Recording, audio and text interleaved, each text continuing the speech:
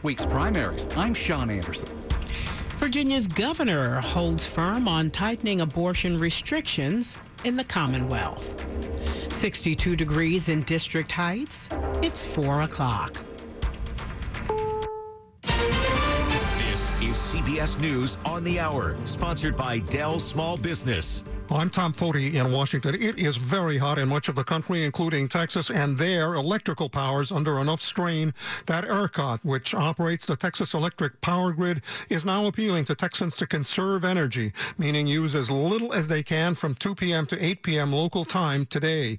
More about that from Mary Denton with the mayor's office in Houston. What we know from our electric providers and the messages that they have sent cities like Houston, there is a concern about blackouts and power outages. The hot weather is also complicating efforts to contain a spectacular wildfire in Northern California, one endangering a small town and a big tourist attraction. Hundreds of firefighters working in dangerous terrain to save ancient trees and to keep the flames away from homes. But with temperatures expected to get hotter through the week, crews are actually resorting to a sprinkler system to protect Mariposa Grove, which is home to more than 500 giant sequoia trees believed to be thousands of years old. That is Brian Hackney of KPIX-TV. Gasoline prices, AAA says down about a half a penny a gallon since yesterday.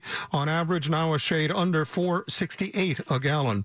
Facing criminal charges for defying the congressional January 6th investigators, Steve Bannon, who came and went a few times as a Trump advisor, now tells the committee he is willing to appear. Loyola law professor Laurie Levinson. He has taken the position early on to not comply and not cooperate, which led to him getting charged with the crime of contempt. And this is an effort by him clearly to avoid going through that trial and being convicted. Also from Washington, about the U.S. Senate, correspondent Nicole Killian reports. Majority Leader Chuck Schumer will have to quarantine this week and work remotely. A spokesperson for the leader says he has very mild symptoms and is fully vaccinated and double boosted.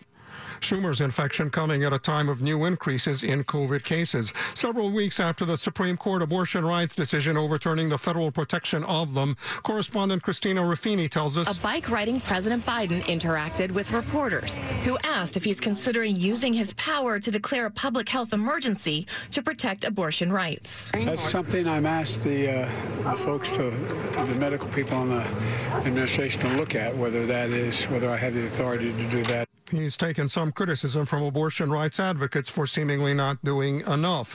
Sports now, Wimbledon men's finals on ESPN. Novak Djokovic still the king of center court. And Wimbledon champion for a second time. Only Roger Federer has one more. This is CBS News. Dell's Black Friday and July sale is here with savings on top-rated business computers with Intel Core processors. Upgrade today by calling 877-ASK-DELL. It's 4:03, Monday, July 11th, 2022. The high today, 86.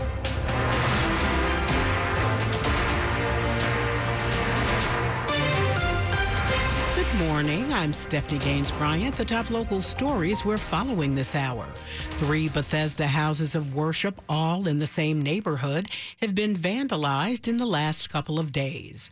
Arson is suspected at 2 of those churches. It started with North Bethesda United Methodist Church on Old Georgetown Road Saturday morning. Montgomery County fire officials say a small fire was intentionally set outside the church. There was also some vandalism, and it caused about $1,000 in damages. While investigating, officials noticed there was some vandalism done close by at Wildwood Baptist Church, but no fire. In the same area, a fire was intentionally set inside St. Jane Frances de Chantal Catholic Church. Similar vandalism was found at all 3 churches, and officials want anyone with information to contact them.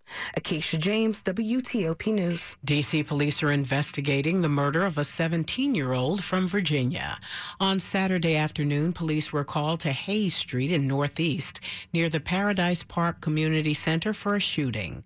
That's where they found Damari Dion Wright of Alexandria inside a car with a gunshot wound. Wright was transported to the chief medical examiner's office, where he was pronounced dead. D.C. police are offering a $25,000 reward for any information leading to an arrest.